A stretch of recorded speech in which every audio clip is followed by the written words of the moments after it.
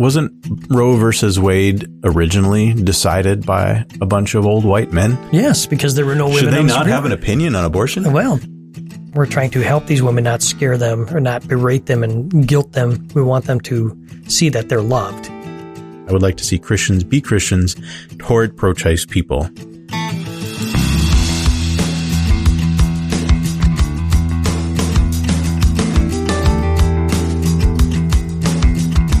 Welcome to Living Beyond Your Means, where we try to help Christians get beyond talking points and pat answers and engage the world around us the way Jesus did.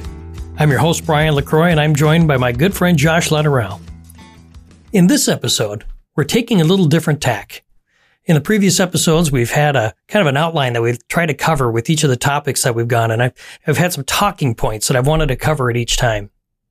This one's going to be a little different. It's going to be more of a conversation, maybe a little more off the cuff. Why is that? Well, today we're discussing the recent Supreme Court decision that overturned Roe versus Wade. Obviously a controversial and important topic, Watershed. Watershed. That's a good word. Yeah. That's a good word for that. And we record these a few weeks before they're actually published. And as we record this, it's been 3 days really since the Supreme Court overturned Roe versus Wade.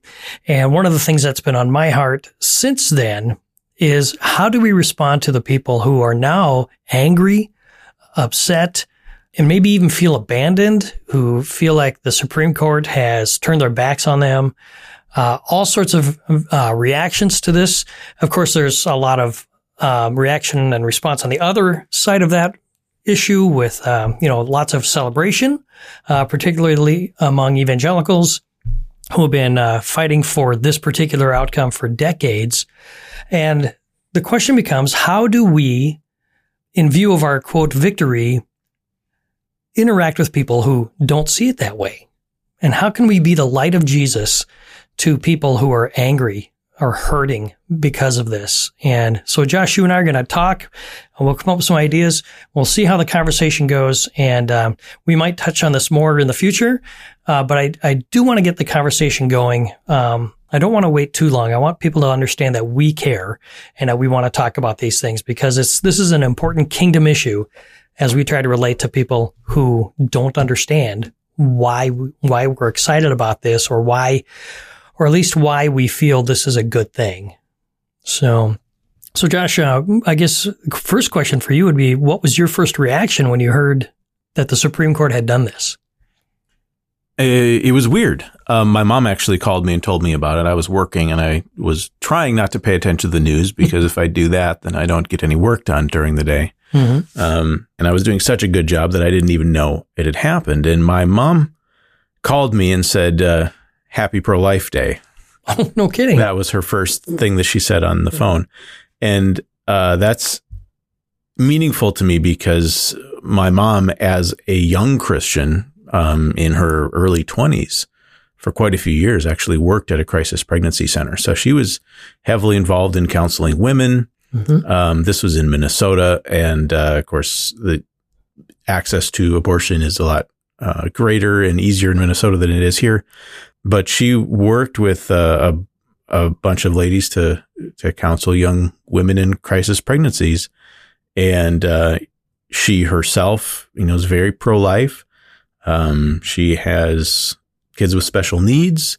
And so, the idea of terminating pregnancies because the kid might have some problems or something like that, it's just completely antithetical to everything that she believes and has dedicated her life to. So it was really interesting to sort of think about what that might feel like from her perspective. Mm-hmm. I grew up in a home that was very, pro-life. And so I kind of absorbed that perspective by osmosis. I don't necessarily, see the entire issue in every single point the exact same way that my parents do, but I have a lot of respect for them and how the choices they made and how they lived out their beliefs, mm-hmm. specifically as it relates to being pro-life and the pro-life movement and all of that. So I was extremely happy for her just on a personal level. And then in terms of my feelings about hearing that, I don't know. I felt that this could be the start of something very good in our country, or it could be the start of a much greater amount of conflict. And so my thoughts were mostly for what happens next and how is this going to go on a cultural level, and how do we navigate that? So, and I'm still not sure I have the answers to all of those things. I do think it's important, if you're care at all about the issue, no matter what side you're on, to read the actual decision itself. Right. And the opinions and even the dissenting opinions, so that you yourself are informed and understand exactly what it does, because particularly the people who are upset about it are saying a lot of things, very, very extreme things, very sort of inflammatory things about, the decision, or about judges, or about the judicial process, or Christians in general. And there is a certain amount of, at least threatened violence against people who support this and the judges. And a lot of that, unfortunately, I think, is just based on talking points. And you know what I mean? Yeah. And so, and those kind of just very, very strongly held, but not very well informed beliefs and opinions and emotions can lead to a lot of conflict, whether it's just social or even, physical violence. Yeah. And that doesn't matter what issue it is or what side of the issue it's on, because you and I are both old enough to remember some pro-life violence and people absolutely attacking abortion doctors and abortion clinics and that sort of thing. And, and that, fortunately was, very roundly condemned by almost everybody who was pro-life. But it does show how certain kinds of rhetoric and certain ways of talking about the other side or those people or whatever it is can lead an imbalanced person to do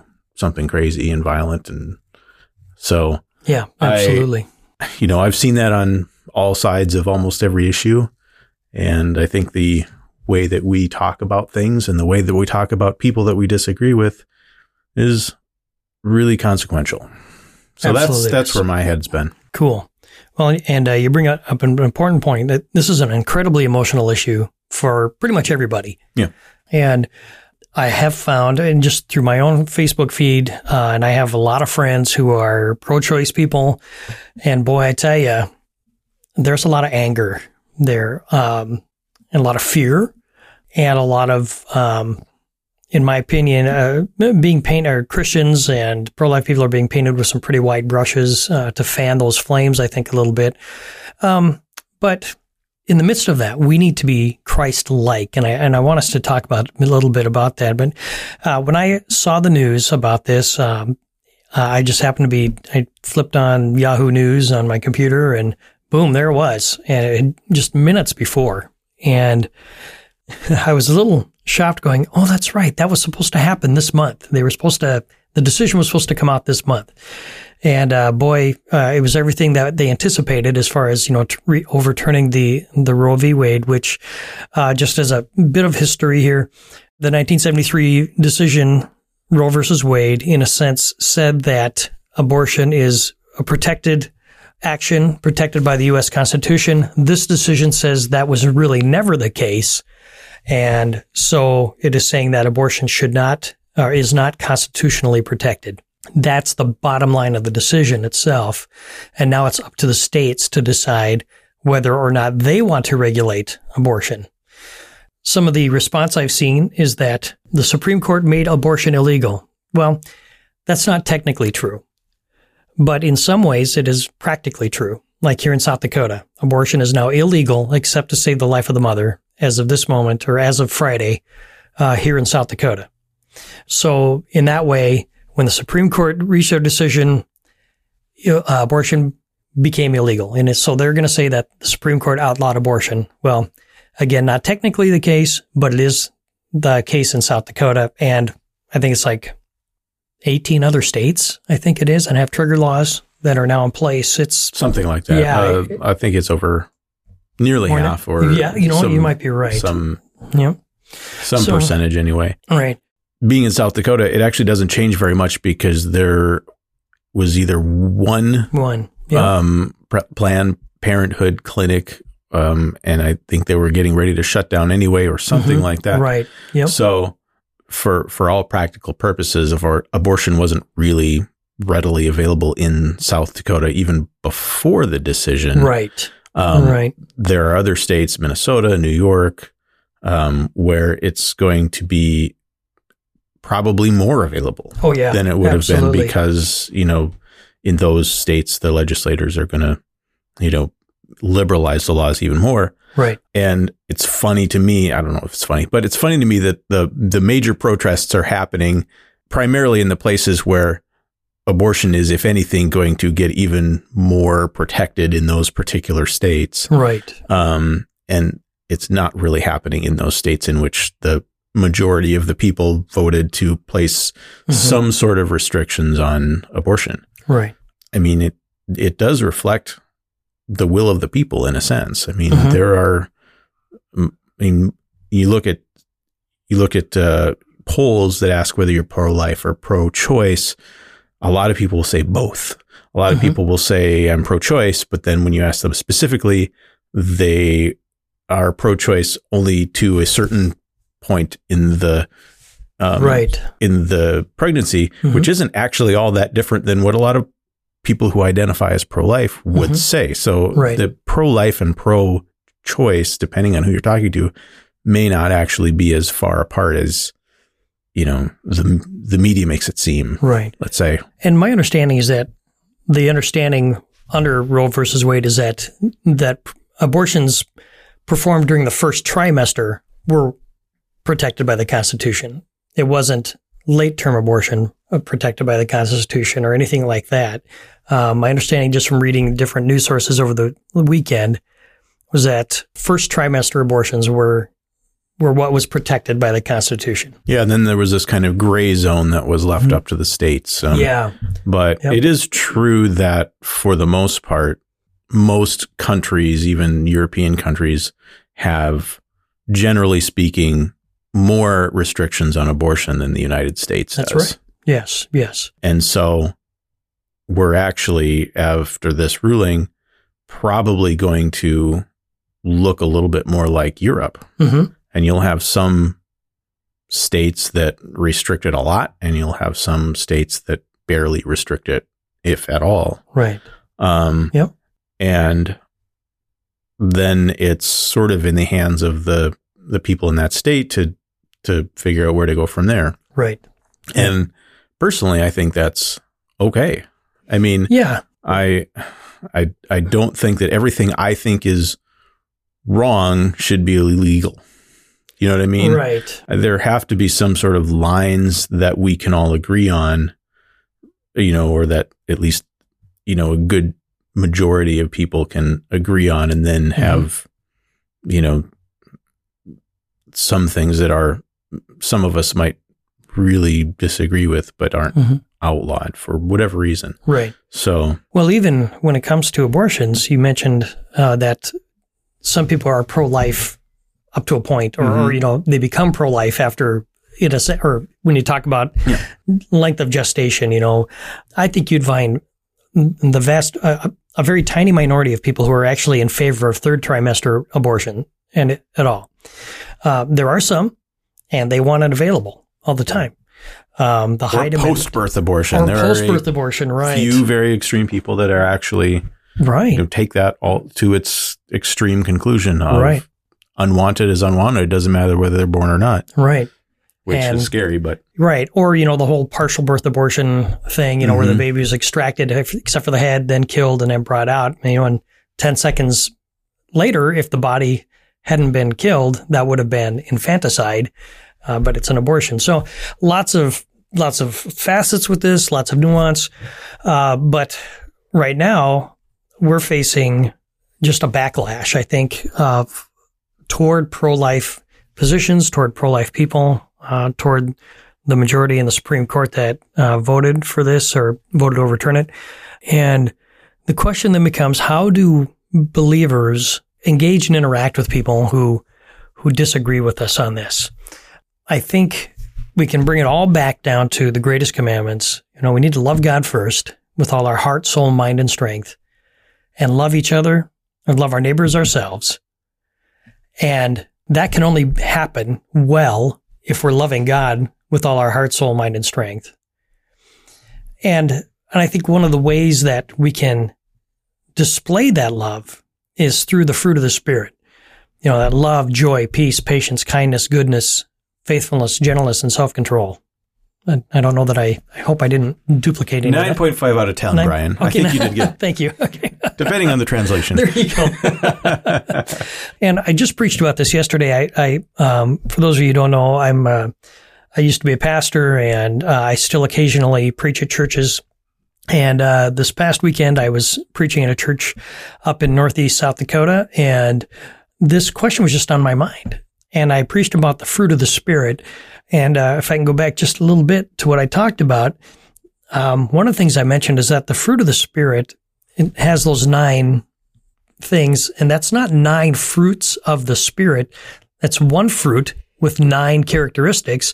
And the point of that is that all of that is supposed to be evident in all of our lives.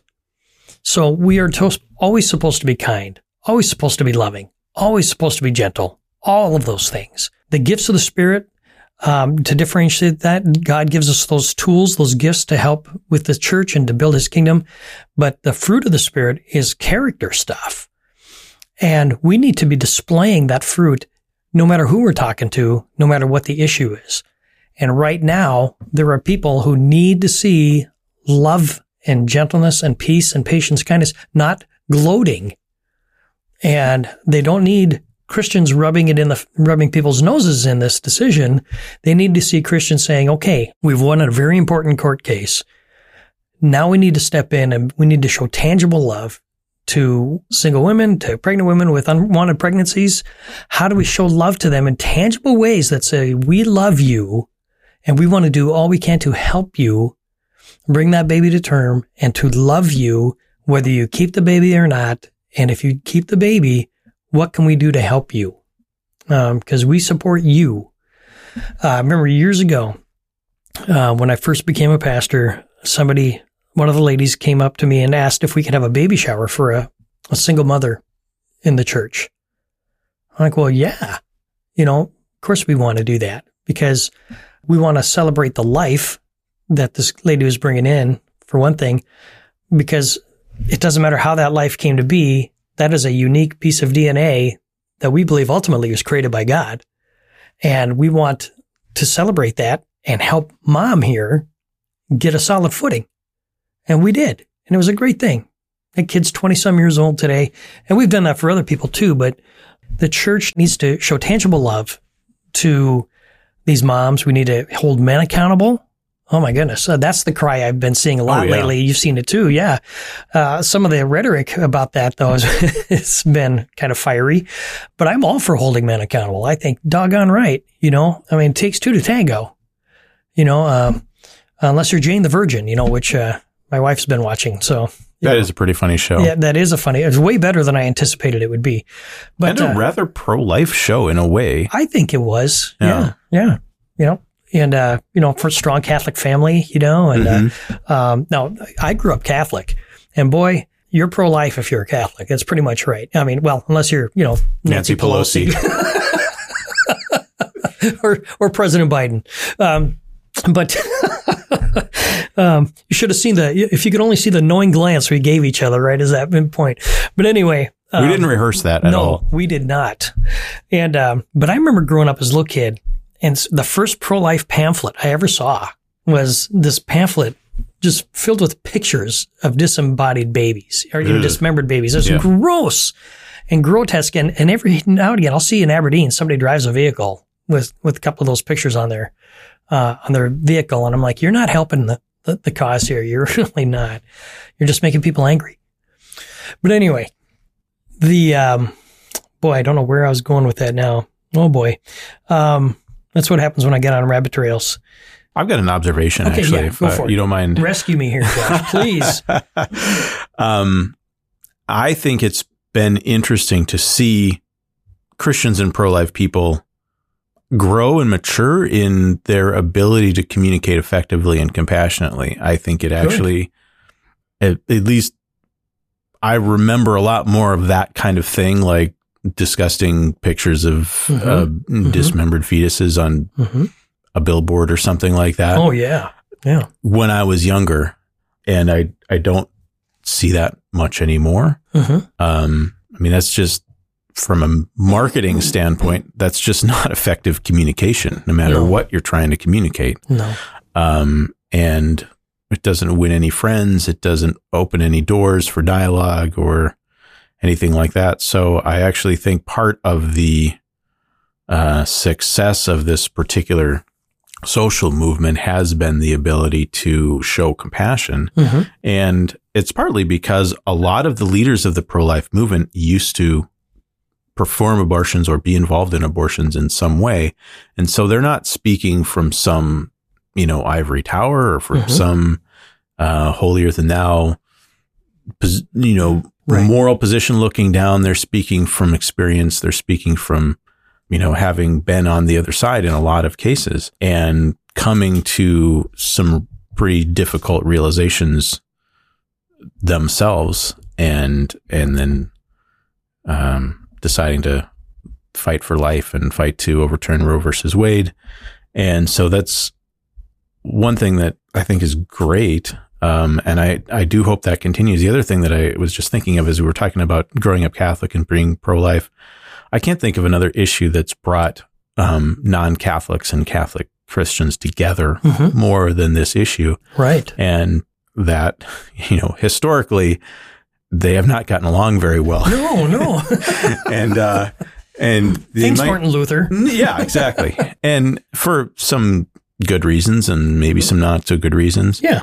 But I will say that there is a lot more mutual respect, I think, and even appreciation between Catholics and Protestants now than there has been in the past. And I would say it's at least partly due to this particular social issue and maybe other social issues too, but this was definitely the big one. Yep. So it's just interesting. I'm just sort of thinking through how it's affected, how deeply that this particular issue has affected our culture. Yes. Particularly in the United States. Yep. And a lot of bad ways, but not necessarily all negative. Right. I was thinking, you were mentioning how the movement has changed over the years, pro-life movement, and how it's communicated.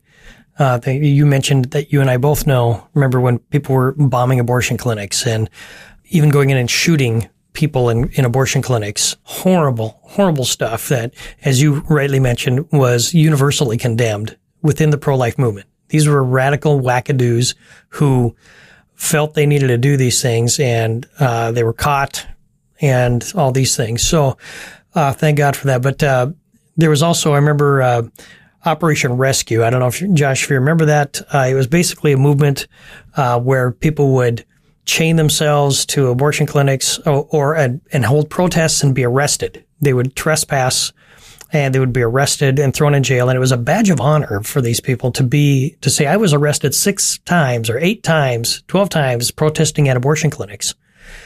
And there was a mixed bag of reaction to that. Some felt that this was a great move. This is, you're showing who you are. You'd get arrested. And I'm not sure how they were trying to communicate to the women who were coming there for abortions, except to say you don't have to go in there, we're praying for you. And I remember the pastor of the church we went to in Colorado at that time, in Colorado Springs, which was, of course, home to Focus on the Family and James Dobson back then. And James Dobson was a big fan of Operation Rescue, and I believe he had some of their leadership on more than once on his program. I'm not entirely sure of that, but I'm pretty sure I heard some interviews with those people. But my pastor says, that was wrong. Those kind of operations are wrong. Why? Because they broke the law. And he said there's a difference between what the law allows and what the law commands. And he says this becomes a scriptural principle because if a government commands us to break God's will, we have to disobey. It says, but it's another thing to disobey about something the law allows. And he says, no, the law allows abortion. It doesn't mandate abortion. This isn't China or other places. And so there was a kind of a two-pronged approach to people like groups like Operation Rescue, who would, have these protests and be walked away. Now it just seems to be more, at least recently, praying with people, counseling women who are coming to these things, trying to see if they can, at least get them talked to before they went in. I just saw a newspaper article over the weekend where one of the protesters carried the sign with the dismembered, babies on it and stuff, which you're not helping here, buddy. We're trying to help these women, not scare them or not berate them and guilt them. We want them to see that they're loved and that we love them so much. We want them to reconsider taking their baby's life. And I think you're right, Josh, that over the years, over the decades, that the response to the whole pro-choice feel or the abortion issue, the abortion industry, whatever we want to call it, has matured. There's still a few wackadoos, but I think you're right. I think that the response has been more mature overall. Mm-hmm. And, but I just want to make sure that we continue in that direction and don't become a bunch of, people who rub their noses in it to gloat and things like that. That's not Christ-like. No, it's not. And I think just since we're talking about crazy people, it's important to remember that there are wackadoos on every side of every single issue. Absolutely. I mean, You've got people who are, blocking traffic, chaining themselves to things, mm-hmm. defacing property, threatening violence. And, on the losing side of this particular issue now, you've got that in the environmental movement. You've got it in pretty much every side of every issue you can think of. There's somebody who's done something really, really nuts. Mm-hmm. And one thing that I think we should make sure we don't do is characterize the other side of the issue that, we feel passionately about by the most extreme elements. Oh, yeah. And absolutely I do see some of that on the sort of Christian conservative media side right now, mm-hmm. Posting some thing that somebody found on TikTok or Twitter or something like that, and almost using that to paint the entire pro-choice movement with, a headline that says they hate you and want you to die or something like that. Right. That's just not true. It's not responsible. It's not, respectful to, pro-choice people as people. It's not fair to them. Mm-hmm. I've actually been, I would say, pleasantly surprised that there wasn't the kind of, night of rage or any sort of wave of violence. Mm-hmm. And part of that was that my expectations were set to expect that. Mm-hmm. And part of those expectations were set by conservative Christian media. Right. Yes. Yes. Good point. So there is a certain amount of fear mongering that mm-hmm. even Christians tend to fall into, and certainly conservatives. And it's also important to remember that this is an election year, and you've got two major parties that really want to whip people up to go mm-hmm. out and vote and get, emotionally engaged in what's going on in our culture. Right. So, and people who want clicks and people who make money doing that, and people whose job is to, drive engagement and viewership and that sort of thing. So mm-hmm. that's going to happen. We can't completely prevent it, but just as Christians, I think we need to be wise mm-hmm. to notice when that's happening, to do our best to not engage with it, or to engage constructively with it.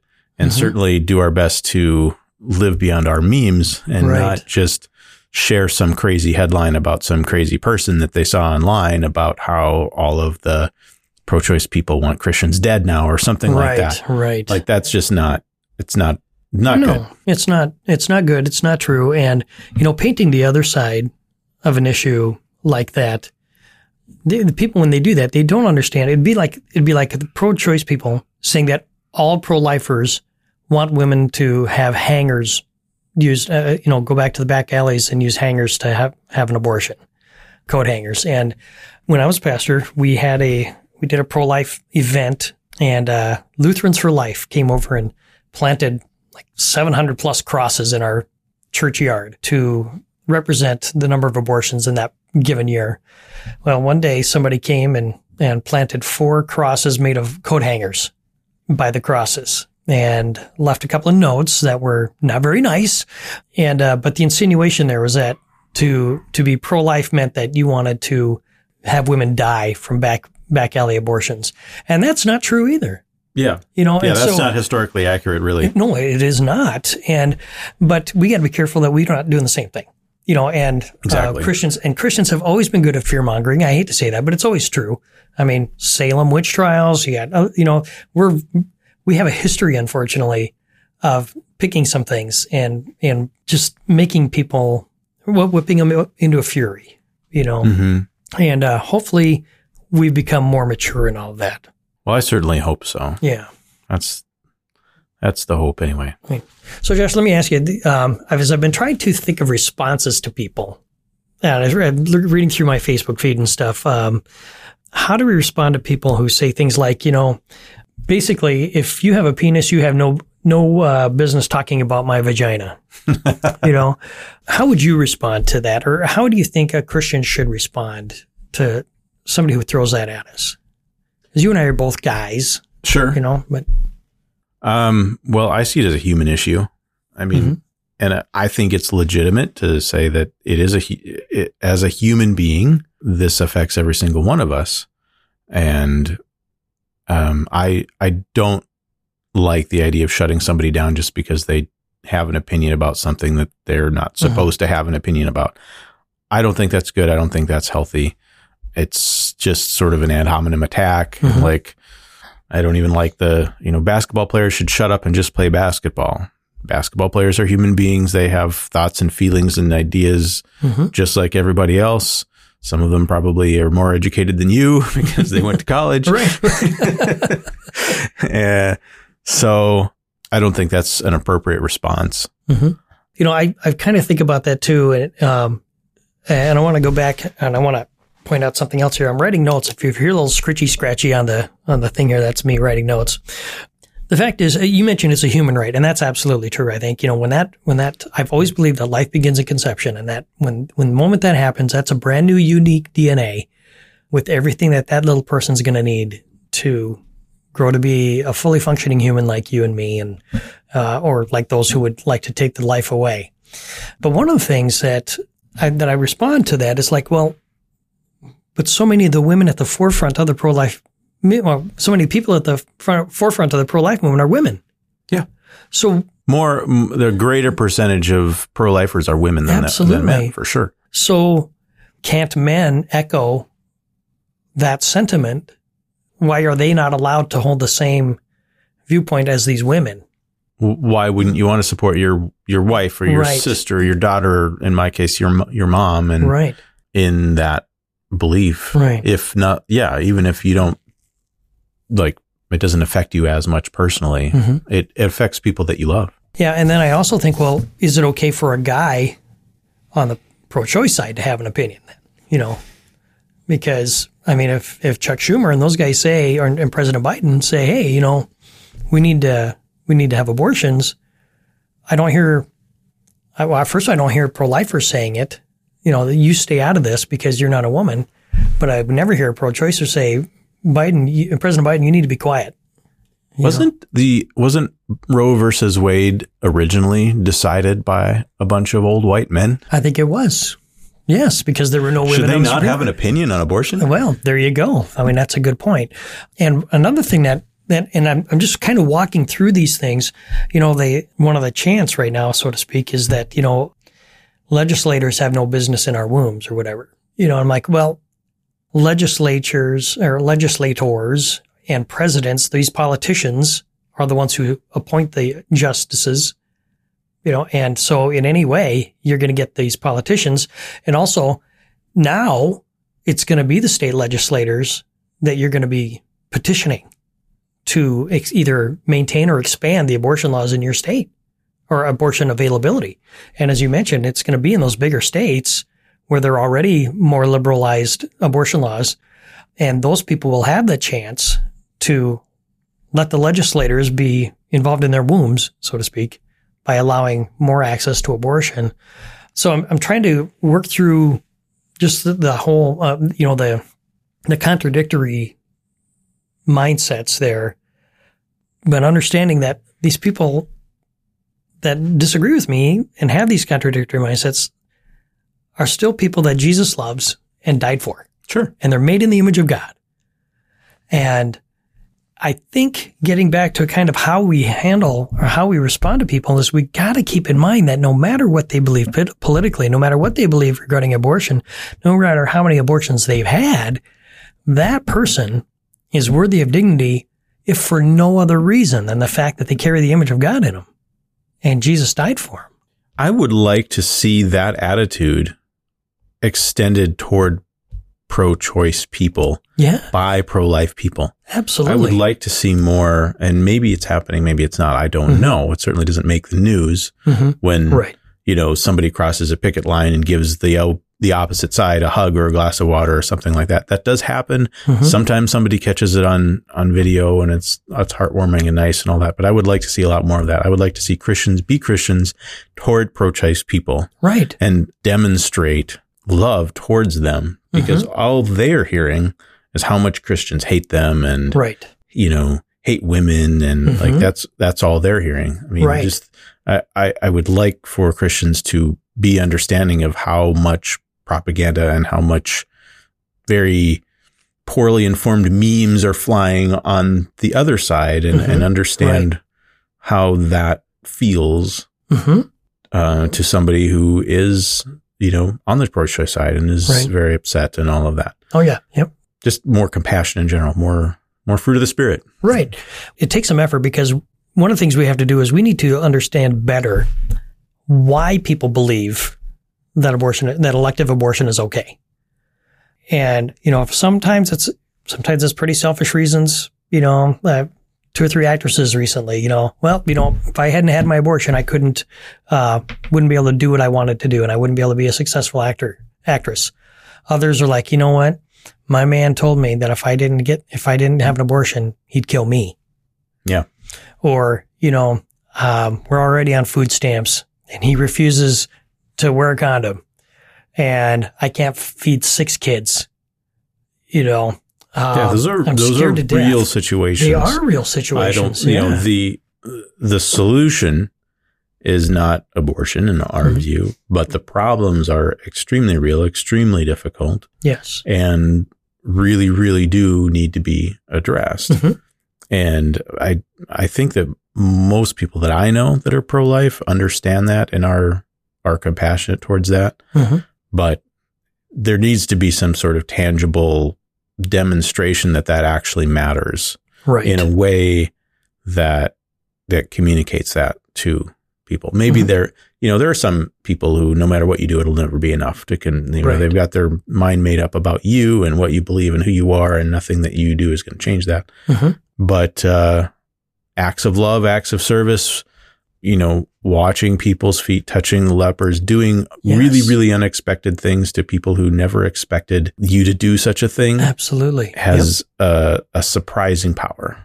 Yes, it does. And that's what Jesus demonstrated throughout his life. And I think that's what we have to make sure that we're following, his example and demonstrating in our lives too. Right. In this instance in particular, but in lots of other ones as well. I agree.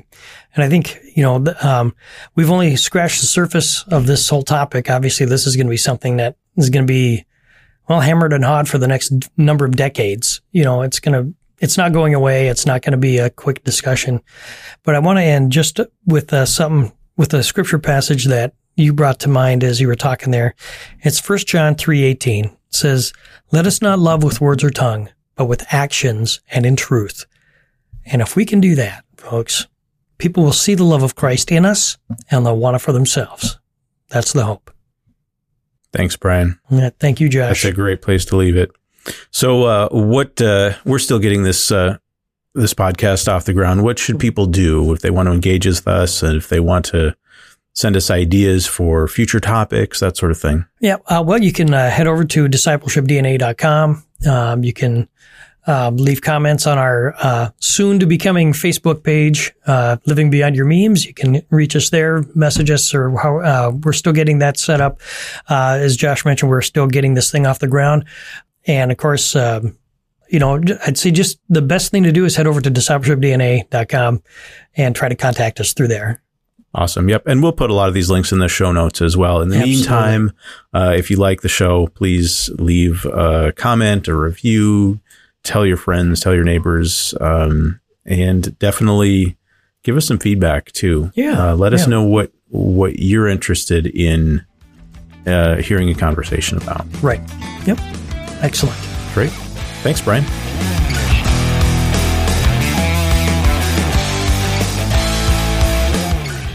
Living Beyond Your Memes is a production of Truth Love Media and Discipleship DNA. If you like the show, please tell your friends and leave a review on iTunes or wherever you listen to podcasts. Get in touch with Brian LaCroix at discipleshipdna.com. Thanks for listening, and we hope to see you on the next episode.